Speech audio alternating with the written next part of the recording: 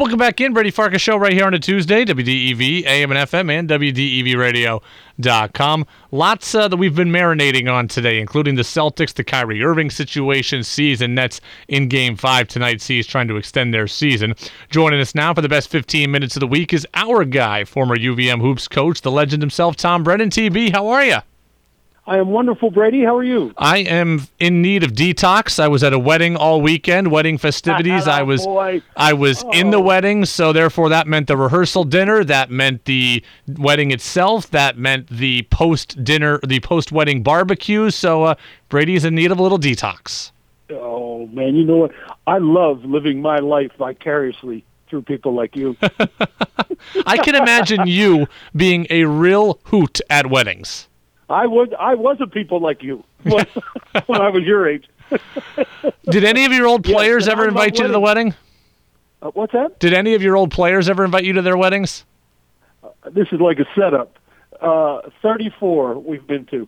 34. I know that sounds like a lie, but it's not. And like I said, man, you drink high-end whiskey and everybody's dressed to kill, and you get to dance like nobody's watching. I mean, I love it. I love going to my players' weddings. One of the greatest parts of the job. 34 players' weddings. I mean, just that's amazing in terms of the impact you've had on players' lives that they want you there. But also, they must have been paying you way more at UVM than I thought to be able to afford 34 weddings. They just couldn't catch me stealing. To say it simply. Well, I love... No, I didn't make a lot of money there, but my wife made a lot of money, so that was helpful. But anyway, yeah, it was great. We went... I think one of the neatest ones was David Haynes' wedding in Canada, and it was so cool because the other 4 seniors and their wives were there, and Lynn and I, and it was just wonderful. I mean, it was one of the greatest days of my life. What is the go-to dance song at a wedding for you? Like, you're sitting down, you're having a cocktail, you're with your wife, this song comes on and you're getting up and dancing. What is that song for you? Oh, I'm blanking on it. Minnesota Fat's Daughter. I have no idea, so I just shout. I can't even think of her name now. You got me on the spot, but I'll get it before we... it's a slow song, and it is fantastic. See, the thing is, I've kind of run out of gas with the fast ones. I'm not, I only got maybe one in me. Yeah. And, so I try to sit close to the dance floor so I can sneak on, but basically I'm more of a chat guy. All right. Well, I can see you playing the room well and talking to everybody. So, hey, I want to move over to the Celtics, and on a serious note, that was fun. This is serious. We've been talking a lot about this today. The incidents of poor fan behavior we've seen over the last week, do you think the NBA should move the fans back? Well, that's a good question. My heart tells me no, of course not. Those people have waited and waited and waited and waited. But my head tells me we're in a bad spot in this country right now. I hate to bring it like that, but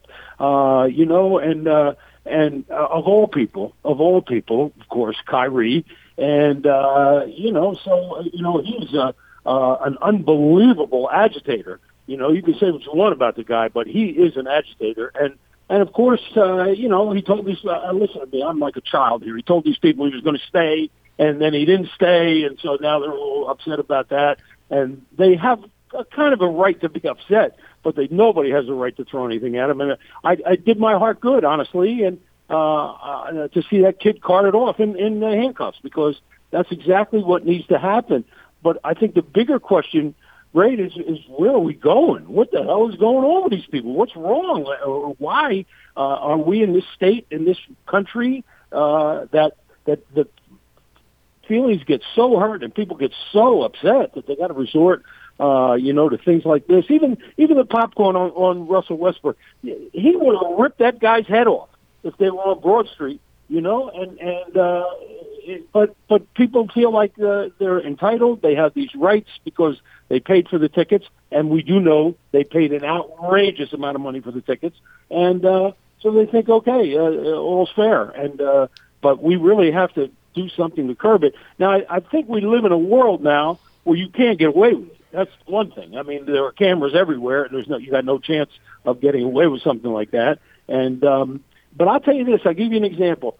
I took my 2 grandsons to a Red Sox game, a Red Sox Yankee game, and we didn't have great seats. We were on the first base line, but we were back, and all of a sudden, this guy, after a couple beers, started chanting about this and that, and I'm thinking to myself, TB, what are you going to do here? I mean, you can't. My heart told me I couldn't let the guy keep going. I just had to tell him to be quiet. I have children here, and but before I could do that, there were probably 6 or 7 other people that said to the guy, "Hey, get out of here! Or, you don't talk like that, or we don't want to hear that." And I'm thinking, forget whether he has to leave or not. He just quieted down. But the uncomfortableness of all that, it's just so uncomfortable. You think a fight's going to break out any minute, and you might even be involved in it, for God's sake. It's like it's crazy. So I don't know. We all love with social media. We all love our voices heard, and we all feel like people want to hear our voices. But it can be really uncomfortable, and it really has to be monitored more closely than it is. I think that. Former Catamount Hoops coach Tom Brennan with us here on the Brady Farkas Show on WDEV, AM and FM, and WDEVradio.com. I think we can agree that fan is an idiot, and I also agree that he deserved to be arrested. So but 2 separate conversations can exist. So putting that in one box, what'd you think of Kyrie stepping on the logo? I think Kyrie is one of the biggest punks to ever come down the pike. I mean, and if you followed him at all, you know that he doesn't. And again, this is another personal note for me. I did a Harvard game, and he was friends with the point guard at Harvard. I think the kid's in the league now, if I'm not mistaken. But and so I was on press row. I was doing the game, and he was sitting like 3 seats over, and my grandson in 6th grade at the time, comes over to me and says, "Papa, that's Kyrie. That's Kyrie." I said, yeah. Go over and say hello. Don't be, So he walks over. He didn't get within 2 steps of Irving. He said, "Get out of here. Get out of here. I ain't talking. Get out of here." Well, no, come on, man. The guy's in 5th grade. You're at the game. He's not, Jesus. I just thought this guy, he really needs some help. And so obviously, and of course, I didn't put much into the, I'm going to stay and then not stay. I mean, that's just, that's business. I can work with that, but just the way he treats people and his outrageous tweets and all things of that nature, he's just very, very, very tough to root for. That's for sure. On the court tonight, but he's really good. How about what do you get 42 on him that night? I mean, Kyrie is incredible, and to be honest with you, he's my favorite player to watch. I mean, the combination of ball handling with his shooting stroke and his ability to take contact and finish with both hands. I mean, I think Kyrie Irving is a generational player. It doesn't excuse some of the other things that he has done, but I love watching Kyrie Irving. Game 5 is tonight. The Celtics are going to need 50 from Tatum probably if they want to stay in this series. But long term, I don't think you're a huge fan of Tatum. It sounds like. Well, I'm conflicted. I mean, I love. I'm really rooting for Brad Stevens, of course, and my heart wants the Celtics to be great. I would love for that. But Jesus, I just the idea that it's just.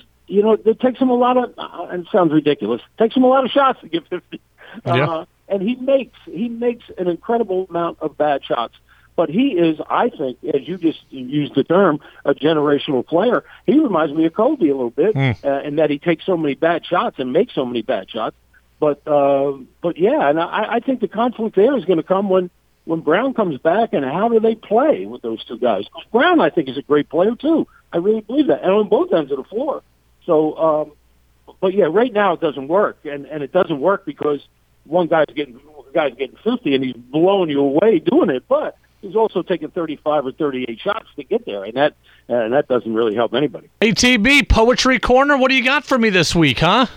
You know what? Osaka messed me up. Is that her name? Yes, Naomi Osaka. We've talked about her today.